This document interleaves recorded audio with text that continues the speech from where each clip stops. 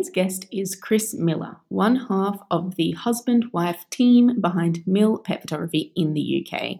He photographs 30 clients a year as his version of semi-retirement, and in today's episode, he shared why it's worth setting up LinkedIn for your pet photography and finding a couple of minutes a day to dedicate to the platform. If what Chris shares intrigued you, he learned to set up and use LinkedIn via the LinkedIn for Photographers PhotoBizX course hosted by Andrew Helmich and instructed by Jeff Brown. Andrew looks after our members pretty well, and so I do have an affiliate link in the show notes with a discount for you all should you decide that you want to check out that course. But for now, let's just get straight into this podcast with Chris.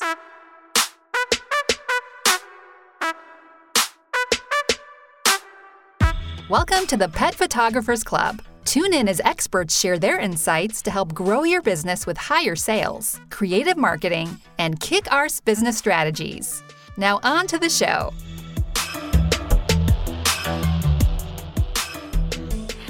Hello and welcome back to the Pet Photographers Club. As you guys know, I'm your host, Kirsty McConnell, and today I'm chatting with a long-time listener, fellow pet photographer, Chris Miller. He is coming to us today to chat all things LinkedIn. So without kind of further ado, Chris, I'm going to get you to kind of introduce yourself. Let the listener know where you're based in the world, a bit about your business and how you ended up where your business is today.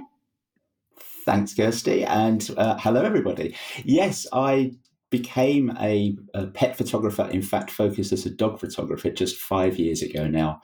And we're based in the UK, live very close to Windsor Castle, just 6 miles south of there, which gives us some great opportunities for pet photography and dog photography in the area.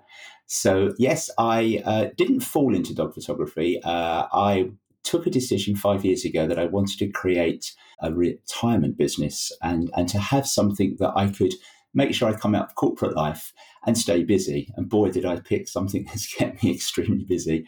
So yes, I've been a long time listener.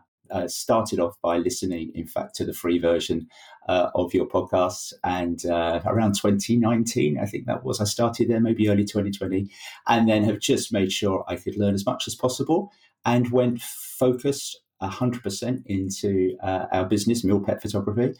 Started doing that as of February last year. Okay, so actually it's relatively new that you've gone focused on pets. I didn't realize that, Chris. I thought it had been quite a bit longer. So you're really kicking some goals. I want to get into those in just a second. But first of all, there's something that interests me about your business that maybe other pet photographers don't have experience with, or the idea is just completely overwhelming to them. And that's that your business is actually co-run with Sue, right? That's correct. Okay, now Sue is your wife, is that right? She's my wife, yes. Okay. Yes. So you're running this as a partnership then? I mean, whether it's on paper or not, whatever. Break it down for us. Like, how are the roles between you and Sue within the business? Yeah, no, so it's a great question. We do get asked it quite a bit. So 2 parts to this. Firstly, for nearly 40 years, I never worked with my wife. And then we did this as a full-time activity together. So yes, we're actually a limited company. The company is actually Miller's Image Limited, and that's what the Mill part of pet photography stands for. So we are partners together in the business. Sue's focus is twofold. One, she chooses the images that I will edit. So as we all know, as pet photographers, we take literally hundreds and occasionally maybe even 1,000 images on a long shoot. She will pick the images that I will edit. And that is so helpful because I would probably edit most of them because I just love editing and creating great images. But she makes sure that we only show a client 20 to 30 images at the end. She picks the ones that are the keepers, which is fantastic. The other thing she does is when we're out on the shoots, she is doing all of the assistant type work. She's sometimes letting the dog free if the dog is on a run to us. And I have the owner literally standing over me while I'm laying on the floor. Again, the majority of people who are dog photographers on this call know exactly what I mean by that. So she's more than assistant. She has a very active role. And occasionally we'll use some dog noises and dog callers right across the top of the camera as well. Okay, so that makes sense to me. So her role is the assistant on the shoot and dog handler in a way, I guess. Yes. And back in the studio, that's very interesting that you're the photographer, but she's doing the cull, the initial selection, which I'm imagining that a lot of the listeners are thinking, wow, I cannot give up my creative control over that. So how does that work for you as a photographer that you're just, are you not that attached to your images, or are you too attached? I mean, why is that the role that you chose for Sue? Kirsty, it's exactly what you said. I'm too attached to the images. I will take. I mean, on average, to be fair, it's normally about 600 to 700 images I'll get on a 90-minute shoot, and I will get that down to about 60, and I can never get it lower. And as we all know, you cannot show a client 60 images because they'll just go into paralysis around trying to pick those pictures. So we tried that on the first couple of friends and friend shoots, and it was just a nightmare. They were having arguments themselves to try and pick their favourites for an album. But no, she's very good at getting down to that 30. And then I say, but what about this? And what about that? And we might debate a couple, but I never edit more than 30. Okay, that makes sense. So hang on a minute. You just said that 60 is way too many. So what products are you selling to your clients then, Chris? Sorry, yes, we don't do digital downloads or digital packs at all. We give our digitals away for free, but we match them to whatever product they purchase. So we do size match digitals at no cost. Our products, there are two types. We do albums, both display albums that we use Graphic Studio for, and then we use large wall art, which will be a mixture of acrylics and tray framed photos, which we use a British company for, the Print Foundry. Okay. So let's say that I come to you, I'm your client, and I'm getting a photo shoot of my dog. Afterwards, I decide I want one of those albums and something on the wall. How many images would I end up with then in the album and the pieces on the wall? Yes, so the minimum number for the album is 21. It's one as a cover image and then 20 inside. And then if you're going to have one on the wall that's different for any reason to what's in the album, most people don't. They tend to take their favourite from the album. But you would have 21 or 22 digital images, size match to what you've purchased. Okay, so did you mention before that Sue is getting the gallery down to around 30 images? Did you say? That's correct. Yes, that's Okay, correct. So sorry. I'm just going to say we can provide, and many clients do say, I want all 30, and we'll provide all 30 in an album for them if that's what they wish, with one cover picture as well. Perfect. Okay, so that makes it really easy for the client to decide because they don't really have to take any out. It's just which one is going on the wall. But also, you're shooting well then. You're delivering a really good gallery if your clients cannot remove one image. Or they can only remove a couple. Because I think, a lot of photographers, even shooting for an album, they overshoot, over-deliver, or a gallery is larger, myself included probably, and then we expect that the client is not going to love every single one, so 2 or 3 or 4 come out, but then there's still enough for an album. But you're selling almost every image that you're taking the client is wanting, so imagine your galleries are pretty spot on then, Chris.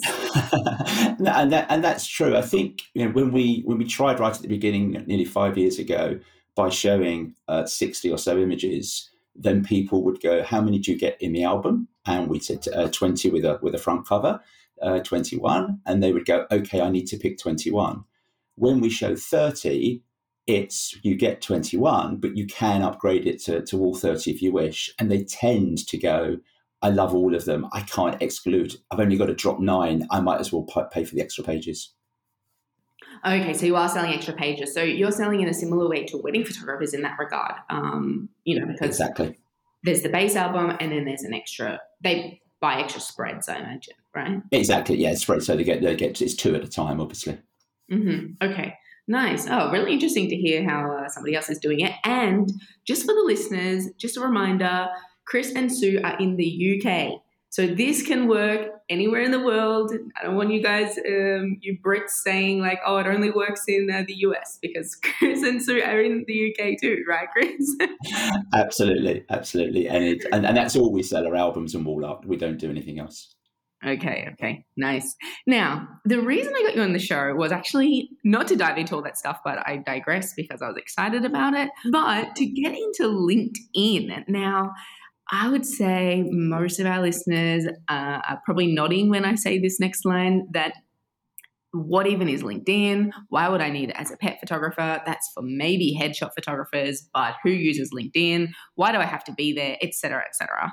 So instead of me telling the listener the answer to those things, where I'm just starting to fumble my way through LinkedIn, I want you to kind of give a bit of an overview, Chris, for your journey in using LinkedIn for pet photography. But let's start at the end, like today. Can we do a bit of a breakdown where or how LinkedIn is impacting your business today? Yeah, absolutely. So today, currently got around 5,000 followers against me, Chris Miller, which is the Dog Lovers Photographer, if people want to look that up on LinkedIn. In terms of what does it mean, we've got access to so many high net worth individuals. The average salary for someone on LinkedIn is $85,000 US. And the majority of people that we reach through Instagram and Facebook are nowhere near those kinds of packages or salaries. So we've actually able to target and reach a very, very strong community of people who will pay for services where they value them. So what we're actually seeing, and I very, very live, literally overnight, I've had an inquiry from someone who I've had as a connection for a little while now, has never put a like or comment or anything against any of my posts, but just overnight has said, could I have 20 of your images that I want to put in our reception, please? And I'll put that together as a marketing pack for them. And a completely unsolicited request coming through LinkedIn because of both the presence that's there, but also the consistency in posting and the kinds of things we put out. So that's a very live example, Kirsty, that came in overnight. What I've had quite recently as well is I've been working with other associated dog businesses. One based in the UK that creates, the easiest way of saying it is a poo bag. There's no other way. It's a company called Perfect Bags. And they've created a bag which is, as we all need as dog owners, to be able to take out with us. But it's a phenomenal product. And I'm doing something with them in a collaborative way. And there's another innovation around a dog collar to help repel dogs that are actually aggressive, a company called Dog Fender.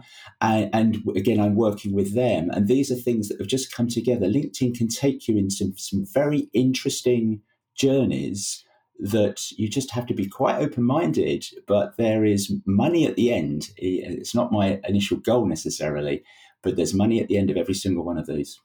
Mm-hmm. Okay. And am I right in thinking that when these companies approach you via LinkedIn, they're on that platform for business, and so they're expecting it's going to cost something, or that, at the end you need to make money somehow, whether it's, through some kind of marketing collaboration with them, or if it's a direct quote to them, versus Instagram, where we see lots of, influencers, et cetera, that are looking for freebies a lot of the time?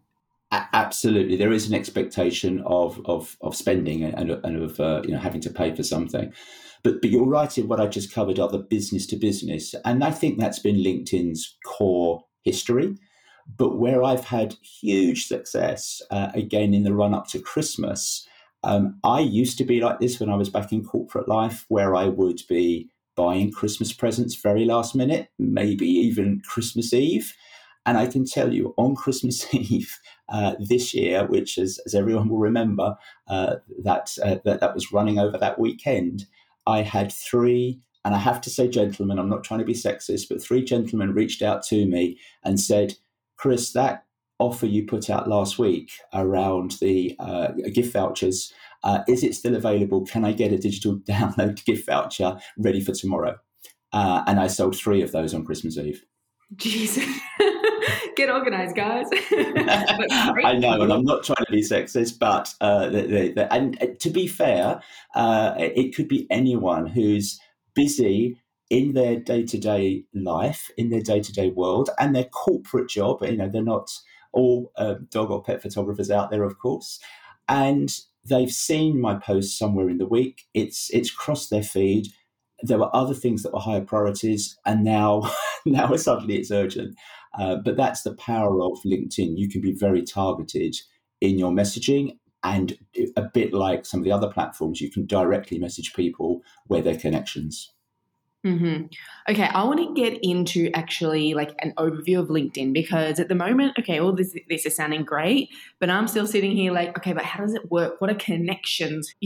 How do I connect with somebody? Is it like a follow on Instagram? How does it work? Is it creepy if I send somebody a message? I mean, I've got all of these questions, and I'm sure the listener does too if they're not on LinkedIn yet, or they're just like me starting to fumble the way through. But let's save that for the second half of this interview, where we can get into the nitty gritty of that, and also, a bit more of your process and where you learned about it as well. So before we wrap up part 1 of this interview, can you just let the listener know the best place to find you and connect with you, which I'm guessing is LinkedIn, but maybe there's some other options as well, Chris? Absolutely. Yeah, no, there's lots of places you can follow us on. So we're on LinkedIn, of course. It's at Miller's Image on LinkedIn. And that's also the same handle for Twitter and for Facebook. And if you want to follow us on Instagram, YouTube, or Pinterest, we're at Mill Pet Photography. And our website address is millersimage.com. Okay, perfect. I will put the links to all of those in the show notes. So if you missed any of those, don't worry, just head on over to the show notes. There'll also be a link in there to the information about the courses that or the course that Chris learned a lot of this from, and I'll tell you more about that later as well. But for now, we're going to wrap up part 1 of this episode. Don't forget, if you're not a member yet, you can join today. It's just $10 a month, and that will allow you to listen to the second half of this interview and all the others from the previous 13 seasons. You can listen in your favorite podcast player, or on the member zone as well. So you can just head over to thepetphotographersclub.com to find out more and join us as a member. But now let's get into part 2.